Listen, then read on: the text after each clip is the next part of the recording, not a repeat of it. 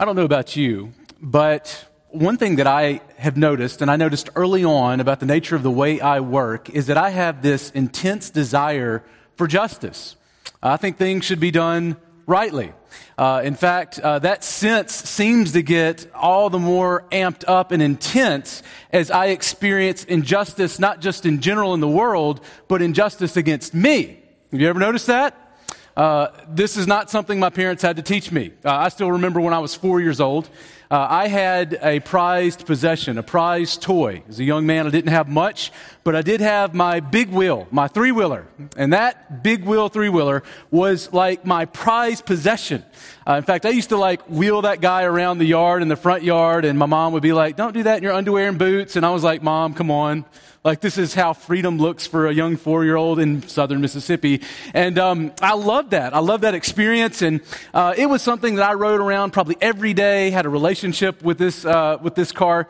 And I remember one day specifically, I had a bunch of friends over, and there was this girl that came over that was larger than me. Now, I'm not trying to be offensive here. That's dangerous to call any woman large. But just remember, I'm 4 years old, and I'm remembering this story in the sense of Sandlot. You remember in the Sandlot, there's that dog that looks like he's like a T-Rex in the kids' memories, but he's actually like a normal-sized dog. Well, to me, she just looked way too big to be sitting on my big wheel. And she decided that she was going to sit on it, and I told her she couldn't because she was too big, and then she certainly was going to be sitting on the big wheel. And so she sat on it. And you know what happened? She broke the big wheel. And in that moment, I was so angry, and I didn't let go of it. In fact, I just thought to myself, how can I get back at her? One day I was walking in the neighborhood and I looked and I saw a window open into her bedroom. And what I was thinking was, the Lord has left that window open. It's an opportunity. And I walked over and I saw her prize Smurf collection. Now remember, I was not regenerate at this point. I had not become a Christian yet. And I thought to myself, I'm just going to take one or two of those, the ones that look most important. And I took them out, and I walked over to her air conditioner where the fan was sort of going around. And with joy in my heart, I wish I could say this wasn't true, I dropped them in and watched them just sort of disintegrate in this fan as it whirled around.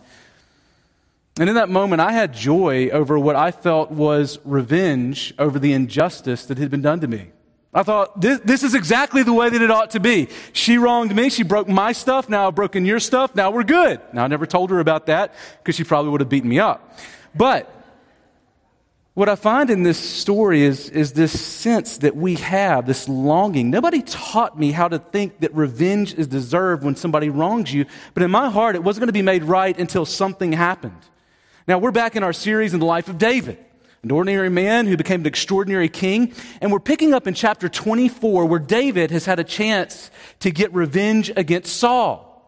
Now, David is God's Spirit-anointed king who will not lead with spear or sword, but in the power of God. Now, if you haven't been with us, let me just catch you up to speed. David is living kind of in this already not yet reality of kingship. He's been anointed as the future king of Israel. But King Saul is the present king of Israel, and we find that King Saul is constantly seeking the life of David. In fact, since chapter 18, Saul has been in hot pursuit after David's blood. You'll remember, as you've tracked the story, that Saul has just killed all of the priests of Israel except for Abiathar in chapter 22. Why? Because he thought that they had helped David. In chapter 23, David had saved Keilah from the Philistines before the Lord warned him that Keilah would actually sell David and his men out. Can you imagine? You've just saved the lives of a people against the Philistines, and the Lord says, hey, that people you just saved are about to sell you out to King Saul.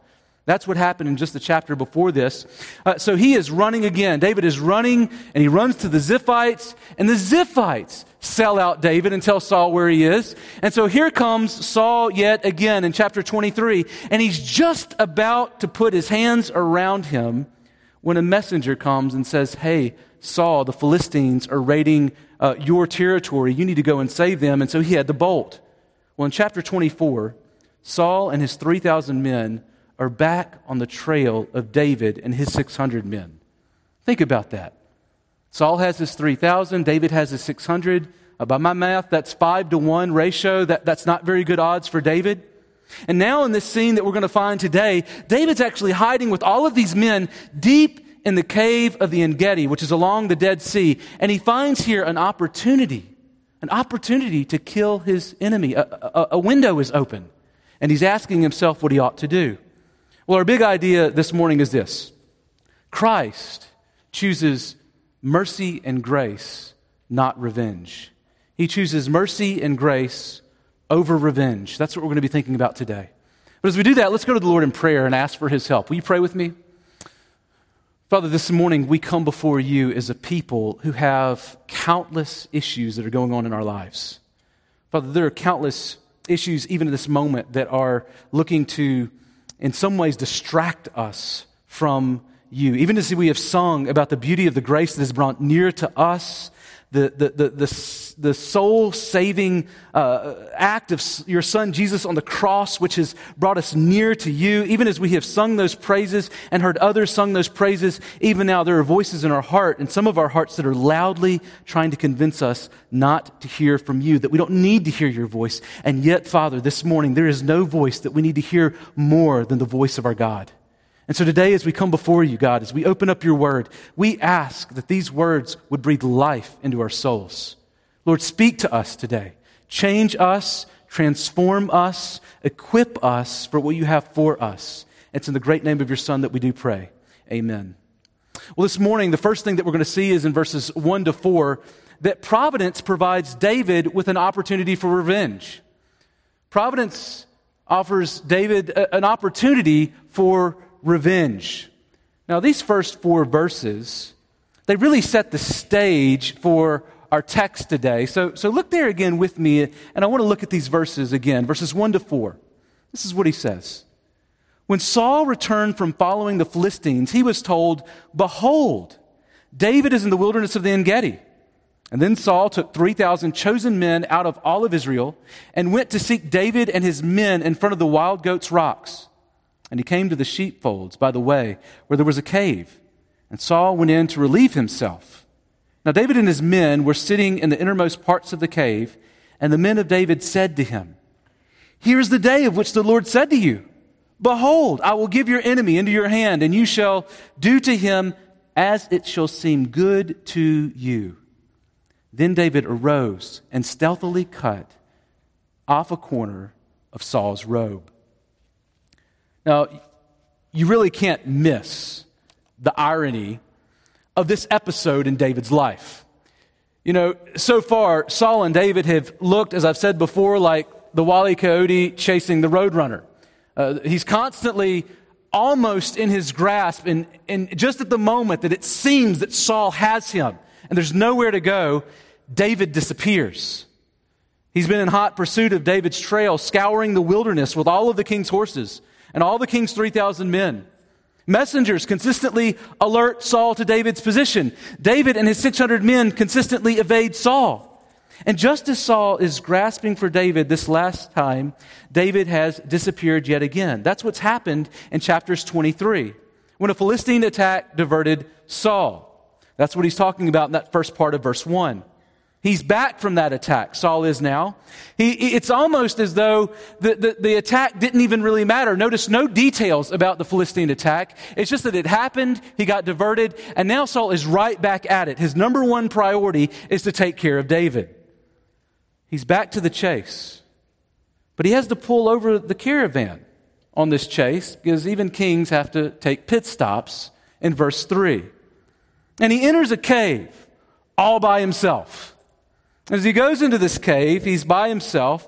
And of all the caves that Saul could have chosen along the way, and I've been to this scene, there are many caves. There are caves all over the place. He could have chosen tons of caves, but he chose the cave where David and his 600 men were hiding. And what do you think the author of 1 Samuel expects the reader to think here? Saul happening upon this cave.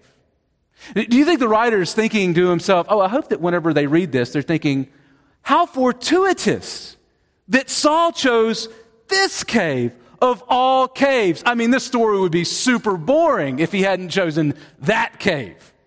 Or are you thinking, oh, man, what dumb luck that Saul would enter into this cave? I mean, he's been looking for him all over the place, and all of a sudden he's accidentally happened upon him. I don't think so. So this text really smells, I believe, of Ruth, of the kind of situation we find in Ruth 2:3. I don't know if you remember that scene where Ruth, the Moabitess, she finds herself in desperate straits, and she is going to the land of Israel, and she's in this land, and all of a sudden we find this little line that says, and she happened upon the fields of Boaz, ... who happens to be her kinsman redeemer. I don't think this is meant to be read in the sense of this is an accident. See, this wasn't a mere circumstance or a happenstance, but the providence of God. What irony. Saul, he took a break from pursuing David to find privacy in a cave where he found an audience with the very man whose life he has been seeking. And it was so dark, he couldn't even see David right in front of his face. An image really for the whole book of 1 Samuel and the way that Saul is always blind to what's going on. Well, here he is, face to face, confronted with David. David, think about it. David's been promised the kingdom, but Saul is still on the throne, and here he is. Saul planned to relieve himself, but God planned for him to encounter David. See, David's exhausted from running for his life. He's terrified. He's hiding in the depths of this cave for his life. Maybe you feel that way this morning. But as he's sitting in this cave, he probably has the sword of Goliath that he used to cut Goliath's head off in one hand and a spear in the other as Saul is crouching vulnerably before him. Do you see the scene? David's terrified of this man, and here he is, and here's his opportunity, and he's got the weapons, and he's got his 600 men, and he's all alone. See, providence has provided David with an opportunity, a way out. And that's how David's men read it. Did you catch what they said in verse 4? It says, and the men say to David, here is the day of which the Lord said to you, behold, I will give your enemy into your hand, and you shall do to him as it shall seem good to you. And then David arose and stealthily cut off a corner of Saul's robe. It seems as though, in some ways, the voices are having some kind of reason with him. David's men, who, by the way, also had been on the run for their lives. Don't forget who's in this crowd. You've got Abiathar, who just 2 chapters before watched this man kill his whole family. Do you think maybe he was speaking in the ear of David? And they see this as the moment that David can take his throne by force with sword and spear. And who would blame David for taking revenge of this moment? I mean, isn't there something even in your own heart when you read this that gets a little bit angry that David doesn't kill him? See, David's men's words, they're interesting though. If you just really pay close attention, you'll remember that Jonathan made a covenant with David back in 1 Samuel 20. You remember that covenant? He told Jonathan, may the Lord take vengeance on David's enemies. That's what Jonathan told David. I want him to take vengeance on your enemies. But there is no record of the Lord telling David, behold, I will give your enemy in your hand, and you shall do to him as it seems good to you. That's not the word of the Lord. See, the only promise that we have is that God will take vengeance on David's enemies. That God will do it. And that David covenants with Jonathan that he actually will not lift his hand against Jonathan's house. And by the way, Saul is part of the house of Jonathan. Now this might be a bigger deal here when he cuts off that corner of Saul's robe than you realize. See, David, when he takes this corner off of King Saul's robe, it's not like he's thinking, wow, this is a king. It'd be really cool to have the memorabilia of a famous rock star or something, right? It's not like the guy who tried to put Britney Spears' used chewing gum on eBay. It's not that kind of thing. It's not like he's thinking, oh, I need to get a little bit of his hair so I can just sort of sniff it at nights and think about what kingship looks like. That's not the image. No, what we find here is actually something a little bit deeper. Commentator David Firth, he speaks of this and he explains it this way. David cuts off the corner of Saul's robe as a symbolic claim to the kingdom. Note that in Mesopotamia, a robe's fringe could be used as a symbol of authority. And though the sense of this is varied, here it seems that he is taking the claim to the throne by force. I even wonder as he was cutting off the edge of that robe, if he did it with his sword. Just cut it right off, taking it by sword. Have you ever found yourself in a situation, maybe not exactly like this, right? In a cave with your enemy, like going to the bathroom next to you, that'd be weird. But have you ever found yourself in another kind of weird situation, a dark cave of life where you're at the end of your rope and there seems to be an opportunity to take things into your own hands? You know, our hearts, they can hunger for revenge, whether you are 6 years old or 16 years old or 60 years old. That desire for revenge, it feels fresh, doesn't it? When somebody has hurt you, harmed you, maybe your friends are in the background as this happens. Even using Scripture, perhaps in the wrong way, like David's friends, but speaking into your ear when you are wrong to encourage you to get yours. In fact, this last week, I was rewatching Remember the Titans with my sons, and I was reminded of a great line that Julius tells Wood. They're linemen, and Julius is talking to Wood. Wood's trying to encourage him to actually try to play hard. And Julius tells Wood that he's not playing hard. He says, nah, what I'm going to do is I'm going to look out for myself. I'm going to get mine. You ever hear that kind of voice in your own heart? I'm going to get mine. I'm going to get mine. What's owed me, what's owed me, what I ought to have, what's been taken from me, I've been wronged, and I'm going to get mine. Or maybe you've read what appears to be an opportunity in this life as a divine invitation to action. The window is open because God left it open for me. I have the spear and the sword in hand, and here's my enemy. You know, I long for us to have discerning hearts that don't say, oh, spear, sword, enemy, death. I don't think that that's the kind of thing that God is encouraging us in His Word. I think He wants us to discern more. Look, discern what's going on in your life. And there might be opportunities that don't mean that they are from God. You know, I've watched mature Christians, even over the last couple of weeks, use their platforms at conferences. And they haven't used necessarily spear and sword to take out their enemies. No, they use Facebook and Twitter. Have you noticed that? Those are the weapons of the day.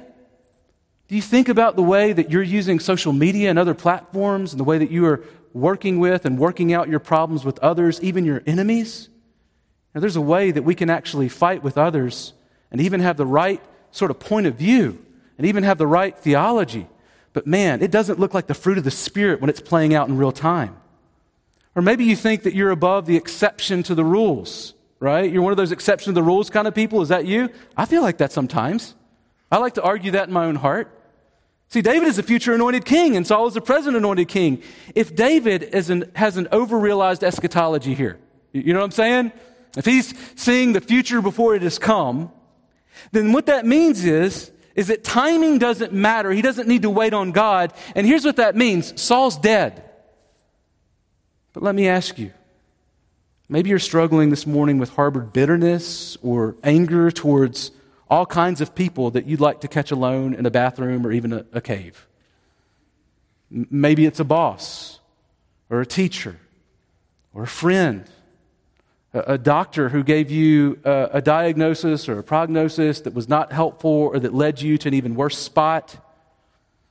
Maybe it's even your spouse. It's not my spouse, because that would be a horrible thing to say up here, right? But maybe in your heart, you're thinking, my spouse is this person. You want revenge and you're angry. And you don't even know how to give words to articulate the reason that you're angry and you're mean to this person. But it's because you're harboring an injustice. Now don't miss this. God's people seek God's will in God's way in God's time. You hear that? God's people. God's people seek God's will. Not their own, like to do what's good in their own eyes. Seek God's will in God's way. I'm not trying to manipulate things and be disobedient to God and seeking out the desires of my heart. I'm trusting God in this. And you do it in God's time. I will wait on the Lord. I'm going to wait until He shows up. I'm not going to try to cheat the system. I'm not going to try to dishonor God by forcing timing that's not God's timing. That means that God's people need to know God's word. They need to seek God's face in prayer and patiently wait on God's deliverance both today and on the last day. But catch this, God seems to provide David an opportunity that he could see as an opportunity for revenge. Do you see it? He's thinking, this is it. God has given me the opportunity. I've got the sword. Here he is. But second, David shows ridiculous mercy to his enemy. That's what's shocking. He shows ridiculous mercy to his enemy in verses 5 to 7. Now, to be honest, again, when I read this section of the text, it kind of bothers me. I'm a David guy. I'm for David. I don't like Saul. I want David to do what he ought to do to Saul. But check out what happens in verse 5. It says, and afterward, David's heart struck him because he had cut off a corner of Saul's robe. Now, take note that David felt conviction. Did you see that? His heart struck him. Do you see the connection there? Have you sensed conviction from the Lord and you can identify with this striking of the heart where you feel like God himself hits your heart, strikes your heart in a way that says, no, not there, don't go there, not like that. See, a heart after God's own heart is struck by what strikes God. This is the language of conviction. Sin is rebellion against God. Now, if Jesus is king, we don't have time to linger here, but catch this. If Jesus is king, your heart will be struck when you sin against God. It will be struck with this conviction. You are in a devastatingly bad place if your heart doesn't strike you when you sin. Do you hear me? If you are sinning and your heart is not convicting you, then you are in a worse place than you know. There is a beauty and a sweetness to the conviction of the Lord. You know, if you're in school and you're cheating and you don't feel guilty and filthy because you have cheated, then there is something that is going on spiritually with you that's not healthy. It's not good. If you are looking at pornography, if you're a man or a woman and you're viewing those things and your heart isn't striking you and causing you to despair and to be sad and sorrowful before the Lord, if you're not sensing that, you're in a bad place. If you can gossip and slander others and you leave feeling energized, not stricken, it's unhealthy. If you're following bad theology that makes much of man and woman doing what seems good to them, like David's friends were saying, but makes little of God, not doing what seems good to God, it's not good. And if you're cheating at Monopoly, it's okay because that's part of the unofficial rules of the game. But no, we need hearts that really are moved and pierced by God. Now, I know this might seem strange to say and it might sound funny, but there is something sweet and life-giving in the life of a believer when our hearts strike, wound, and even break us over our sins. The Spirit of God strikes us so that He can heal us. So when was the last time that your heart struck you over your sin? Now, I'm not talking about your heart striking you over your neighbor's sin. I mean your sin. Praise God that God does this in the hearts of believers and leads us in the way of everlasting. But notice in verses 6 to 7 that David quickly turns and tells his men what it is that convicts him. Did you see that? Look there again in verses 6 to 7. He says, this is what's going on in my heart. He says this, the Lord forbid that I should do this thing to my Lord, the Lord's anointed, to put out my hand against him, seeing he is the Lord's anointed. So David persuaded his men with these words and did not permit them to attack Saul. And Saul rose up and left the cave, and he went on his way. Now, here, you know that repetition draws attention. You know that repetition draws attention. You know that, I'm not going to keep going. But you get it. There's a reason that we repeat things. We want to make sure that you don't miss it. And here, notice that David calls Saul the Lord's anointed twice at the beginning and the end, reinforcing this is presently, today, in the current state of affairs, the anointed king of Israel who sits on the throne. Saul is a present king and David is a future king. Now, I'm sure that David wonders, how is God going to work this out, this conundrum, this enigma, this puzzle? You'll remember that David told Goliath that he didn't come in the power of the sword or the spear, but in the name of the Lord of hosts, whom he had defied. Later, David had made a covenant with Saul's son Jonathan that he would not lift his hand against Jonathan's house, which included Saul. And David saw his actions in this moment against God's anointed in light of God's glory. See, it was God's glory that began to interpret his actions, and it cut him to the heart. See, cutting the hem of God's anointed king in some ways was rebellion against the Lord. And David's clearly, he's not upset here because he's a pacifist, right? I mean, this is the guy who's killed his 10,000. It's not why he's upset. No, on this day, he doesn't kill Saul, not because he thinks that he's not supposed to go out and fight for the people of God. David chooses here in this moment, don't miss this, to show mercy to his great enemy Saul. In fact, he fights for mercy. It doesn't show it in the English as well, but in verse 7, that word for persuade, it's not just a domesticated word for, oh, that was a good argument that you made. Thank you. We don't think that we will kill him and string him up and cut his head off. No, the word for persuade is actually a strong word. It's a word that actually means to cut or tear men up with your words. He was speaking harshly, hardly, forcefully to his men. He's literally beating back the voices that are crying out for blood with a declaration of mercy. Now, what an example of godly living here. David had ample reason to kill Saul. It seemed providence dropped Saul into his very hands, and God promised David the kingdom. Saul was a tyrant of a king who sought his life. Saul is public enemy number one, and yet David shows him mercy. How audacious. You know, throughout we've said that we're not David. David is God's Spirit-anointed king who paves the way for Jesus. But he is a moral example for us here as he displays what it feels like when someone shows a ridiculous kind of mercy. See, David chooses to continue to run for his life while he trusts God. That was the decision that David is making as he shows mercy to Saul. He's saying, I'm going to continue to run for my life and trust God. Trust that he will not allow this man to take my life. Trust that he will make good on the promises that he has made for me. Trust that he is going to use me to bring about the future for Israel that he has promised us. And David interprets this opportunity for vengeance, is actually an opportunity for one of the grandest displays of mercy in all of the Bible, not revenge. Do you see the choice? That moment when you get to a place and you've been longing for the window to be open, when you've been longing for the opportunity to actually take vengeance and get yours, when God says this opportunity is for something quite different, this isn't an opportunity for vengeance, but for the mercy of God to be on full display. Is that your heart? It's not always mine.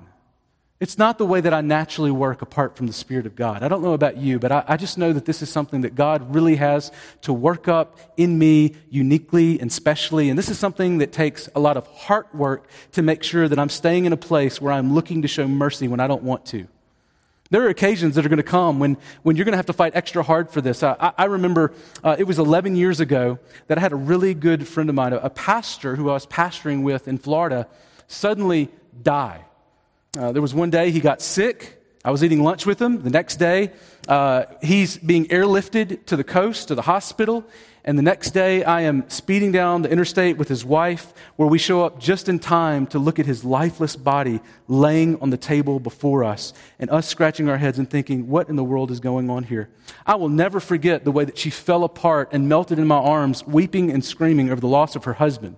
A woman who has 2 young children. I'm sitting there in that moment, and I'm thinking, this is a dark day. And I had to preach the next day. He was supposed to preach. I had to preach. And right as I was getting ready to go up to the pulpit, I was marveling at the fact that this woman was at church with her 2 young children when somebody shared a story that had just happened in Sunday school. This woman, she was kind of serpent-like, famous for her hissing, and she didn't like people very much, kind of rude, so you take it for what it is. Most of the people there, incredibly sweet Christians, and then there was the snake lady. And so it turns out that morning in Sunday school, she just commented when she heard that the pastor had died, oh, well, I guess that's 1 down, 1 to go.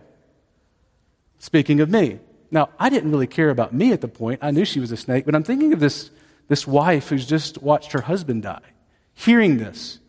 And I wish I could say that in that moment, the first thought that came to mind was, oh, I just need to be merciful like Jesus. That's not the thought that came to mind. In fact, it wasn't really the second thought that came to mind of, like, what does this look like in front of the Lord of glory? How should I be thinking about this? Not the thought. It was brokenness and it was anger. And here what we find with David is that he's facing someone who is, if you really understand the nature of who Saul is and what he has done, far worse than any old woman like this that you could imagine. Far worse. And yet here, David is coming and showing mind-blowing mercy to her. See, David models a godlike kind of mercy that we should long to imitate and know is not natural to us. He's fighting to protect his enemy from his friends. Do you see that? He's arguing with his men to protect this one who is public enemy number one. I'm just curious, when was the last time that you did that? That you were literally seeking a calm resolve and mercy on someone who didn't deserve mercy? I'm not saying that she didn't need to be rebuked, wasn't rebuked. I'm not saying that there aren't times where there needs to be correction and discipline. But is our heart for mercy in the way that David is? What if we're missing opportunities to show mercy because our hearts are only looking for blood? What if you have a friend who is horrible to you and it's not about you, and the biggest thing and the best thing that you could do for them is display what Christ-like mercy looks like? What if that profound display changed their lives? It shocked their system to see something that was otherworldly and completely different than they experienced from their family, their coworkers, or any friend they've ever had. Here, David is showing us breathtaking mercy. And what if we are too consumed with injustices that have been done against us to show mercy to others?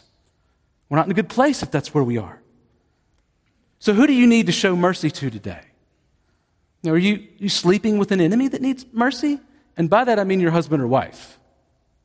Someone that you perceive as having aught with that needs to be reconciled and cleaned up in a way that you're thinking, I can't, you don't know what she's done, you don't know what he's done. I know what Jesus has done. So you're looking for an opportunity to cut them down when God is actually offering you an opportunity to shock them with his ridiculous mercy. And maybe you have a supervisor at work who's really giving you a hard time. And even more because you're a Christian. Have you ever had one of those? I've had those. They're fun. Maybe you've even been mocked or shamed by a boss in front of others. And doesn't that just make you want to repay evil with good? Is that what you think? It's not what my heart naturally does. Maybe you've experienced a friend or a family member or a coach or a teacher who has treated you poorly. Maybe it's even somebody here at church. It's made you feel awkward by the way that they have wronged you. And you want to get back at them and set things right. And I'm talking like mafia style. You know what I'm talking about? Like, I don't just want to hurt you. I want to hurt you and your friends and your kids and everybody. But what about great sins against you? This does create kind of a problem. Like, does this mean that God's not fair? Does this mean that God is allowing people to do horrible things to me and that justice won't be done? Like abuse. What do you do if somebody has sinned greatly against me? They've abused me, or someone who has killed a family member. Or how do you come back from something like that? How do you show mercy there? Does that mean that I forget justice or that God does forget justice? Well, don't miss this. David doesn't forget justice in the midst of this display of mercy. Did you catch that? In verses 8 to 15.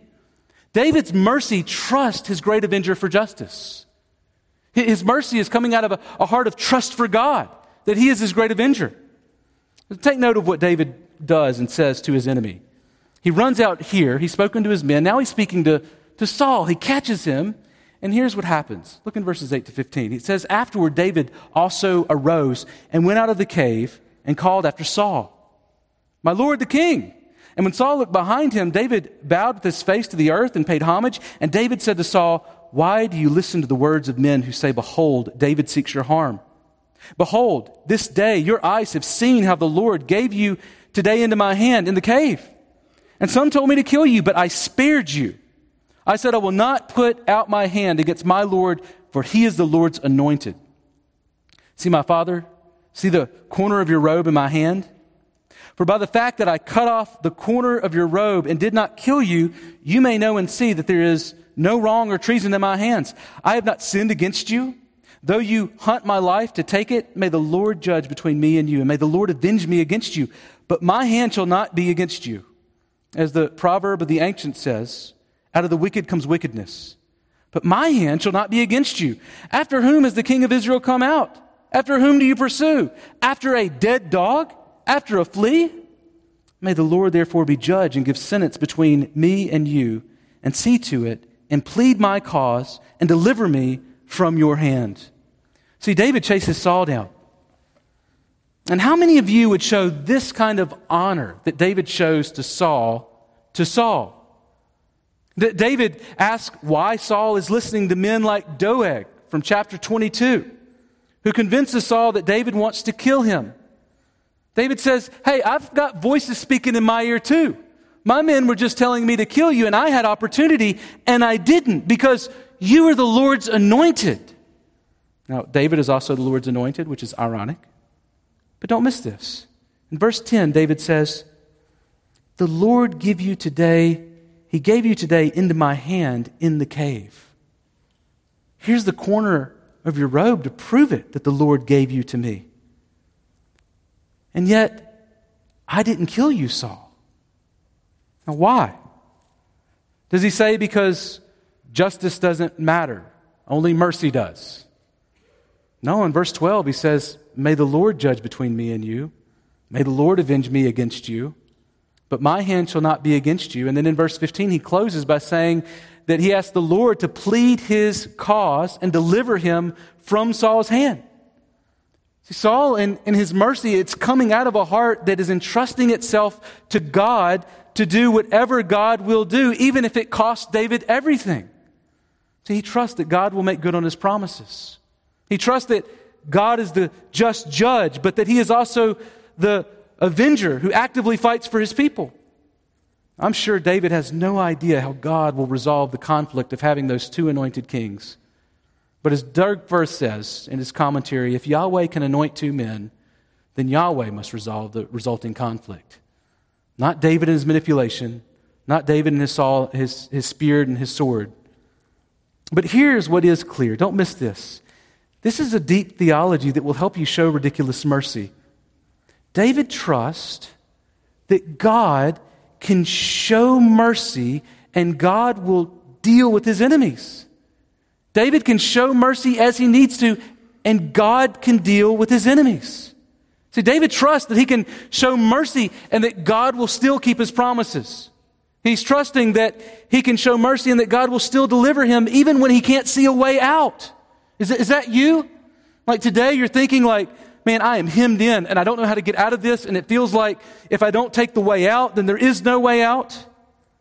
There's no way out of the cave. But do you trust that God will deliver you? And don't miss what David calls himself in verse 13. He calls himself a dead dog. I mean, I love this image. David's like, why are you troubling yourself with me? I'm a dead dog. I'm not even a dead dog. I'm the flea on the dead dog. I'm nothing. Why are you bothering yourself following me? See, trusting God as your avenger who fights for justice, it gives birth to mercy and humility. If we really understand God's justice, it ought to make us merciful. It ought to make us humble. And taking justice in your own hands, it always looks desperate and worldly. But it takes otherworldly faith to show mercy to your enemies, trusting that God will bring about the justice. So I'm just asking you this morning, do you trust God with the injustices that keep you up at nights? Are you trusting God with those? Those injustices that you're like, I just can't let this go. I can't stop thinking about it. I can't sleep well at nights. Are you willing to trust God with it? Well, fourth, notice that David shows amazing grace, repaying evil with good in verses 16 to 22. Catch how the story ends. In verses 16 to 22, Saul speaks back to David. And here's what Saul says. As soon as David had finished speaking these words to Saul, Saul said, "Is this your voice, my son David?" And Saul lifted up his voice and wept. He said to David, "You are more righteous than I, for you have repaid me good, whereas I repaid you evil. And you have declared this day how you have dealt with me, and that you did not kill me when the Lord put me into your hands. For if a man finds his enemy, will he let him go away safe? And so may the Lord reward you with good for what you have done to me this day. And now, behold, I know that you shall surely be king, and that the kingdom of Israel shall be established in your hand. Swear to me, therefore, by the Lord, that you will not cut off my offspring after me, and that you will not destroy my name out of my father's house. And David swore this to Saul. And then Saul went home. But David and his men, they went up to the stronghold. Now, this is the first time that Saul says with certainty that he knows David will be king of Israel. And then he begs David to swear not to cut off his offspring after him or to destroy his name. And David swore. So Saul went home. But David's back up in the cave. What a merciful king. But there's something more here. Did you notice David kept his promise in 2 Samuel 9? Do you remember that? In 2 Samuel 9, you can look there. David keeps his promise. After taking the throne, he keeps that promise to Jonathan and to Saul that he would not end their lineage, their line. See, that was normal status fare for kings when they would take over. They just got rid of all of the line that preceded him. But here, David is keeping his promise. David sought after a member of the house of Saul in 2 Samuel 9. And he said, I need someone. Is there anyone that is from the house of Jonathan and Saul that can help me make good on my promise? And they said, well, we've got one guy that we found. What are you going to do to him? And he's like, look, no, do you have a guy? And they're basically like, yeah, here's Mephibosheth. He's crippled in the feet. But he's left. And if you want him, they brought him to him. And so he shows up. And as David has him brought up to him, you'll remember that David, as he calls him, just in the text that we read, what was it that he called himself before Saul? It was a dead dog, wasn't it? He called him a dead dog when he showed Saul mercy. But catch what happens in 2 Samuel 9, 6-8. This is what it says. And Mephibosheth, the son of Jonathan, son of Saul, came to David and fell on his face and paid homage. And David said, Mephibosheth. And he answered, behold, I am your servant. And David said to him, do not fear, for I will show you kindness for the sake of your father Jonathan, and I will restore you all the land of Saul your father, and you shall eat at my table always. And he paid homage and said, what is your servant that you should show regard for a dead dog such as I? What mercy and what grace. Do you see it? David shows Saul's house amazing grace, inviting Mephibosheth to come and eat at his table always. The child of his enemies. He says, come and eat. Now, let me just ask you this. Who are you in the story? When you read this, who is it that you're thinking that you most identify with? How many of us think of ourselves as David running for our lives, and we're even thinking about people that have wronged us like David? But the reality is that David points us to the greater coming Messiah, Jesus Christ, who died for us while we were still sinners and enemies of God. Really, in this story, I think we're a lot more like Saul. We resist King Jesus and his right rule over our lives. We are all sinners, born sinners. We are enemies of God as humans. And Jesus didn't come to take his throne with sword and spear, but with the cross. See, God's mercy and justice met at the cross. And catch this, we deserve justice, but received mercy there. See, the cross is the reason that we can sing of amazing grace that saved wretches like us. Now, if you're here this morning and you're non-Christian, I just want to encourage you that God is a good God and He is merciful. But the reality that we are told that we are born into, that we are by virtue of being fallen sinners who come from the line of Adam, is that we are enemies of God. And catch this, just as Saul was staring at David in that cave and could not see the judgment that was so near, that is exactly where all of us are left to ourselves apart from a work of the grace of God. We are all a step away from God's justice and need God Himself to come and to rescue us from Himself. See, He is just, and He needs to seek justice for those who have sinned against Him and others. I'm sure you want justice for yourself. But that really ought to make you consider the God who deserves justice as well. And our standing before Him is guilty. But the good King, He has extended mercy to you, King Jesus. He died for your acts of treason against God, and He invites you to put your faith in Christ's work on the cross, dying for your sins. So today, if you repent and believe and put your faith in Christ, you can become not an enemy of God, but a child of God, invited to eat at the table of Christ. In fact, we're taking communion today.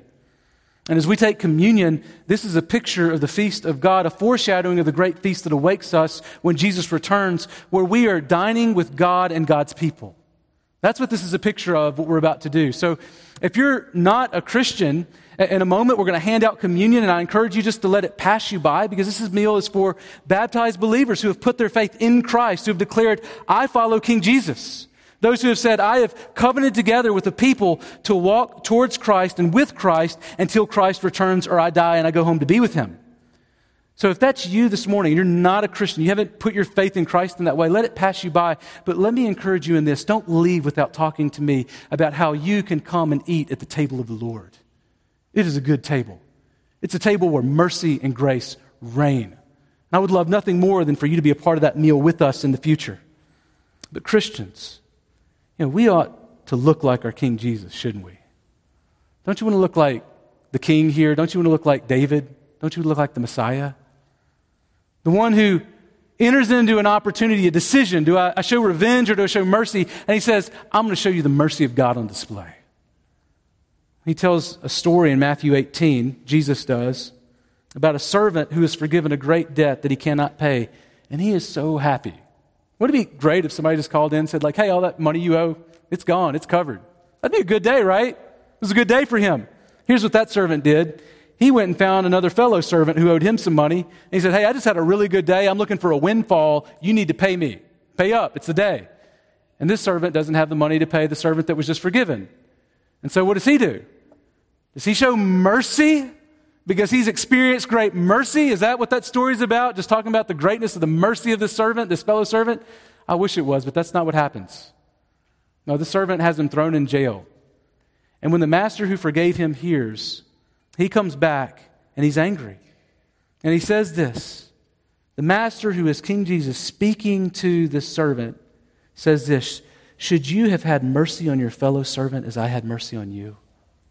And then he threw him in jail to pay off all of his debts.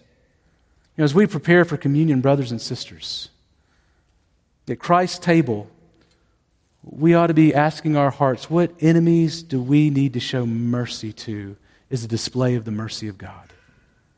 Who has received mercy more than us in Christ? Has anybody received mercy like you or me have received mercy? I am a sinner. And God has forgiven me, not because of me, but because of who Jesus is. I am forgiven greatly. When I come to this table, I'm reminded not of the greatness of Josh, but the greatness of Jesus. Should we not be a people who, as we come to this table, be reminded of the mercy of God? Who is it that you need to be reconciled with? How are you praying for the good of your enemies? What great mercy Jesus has shown us from God, who is both just and our justifier. See, those who know mercy, they show mercy. Those who know grace, they show grace.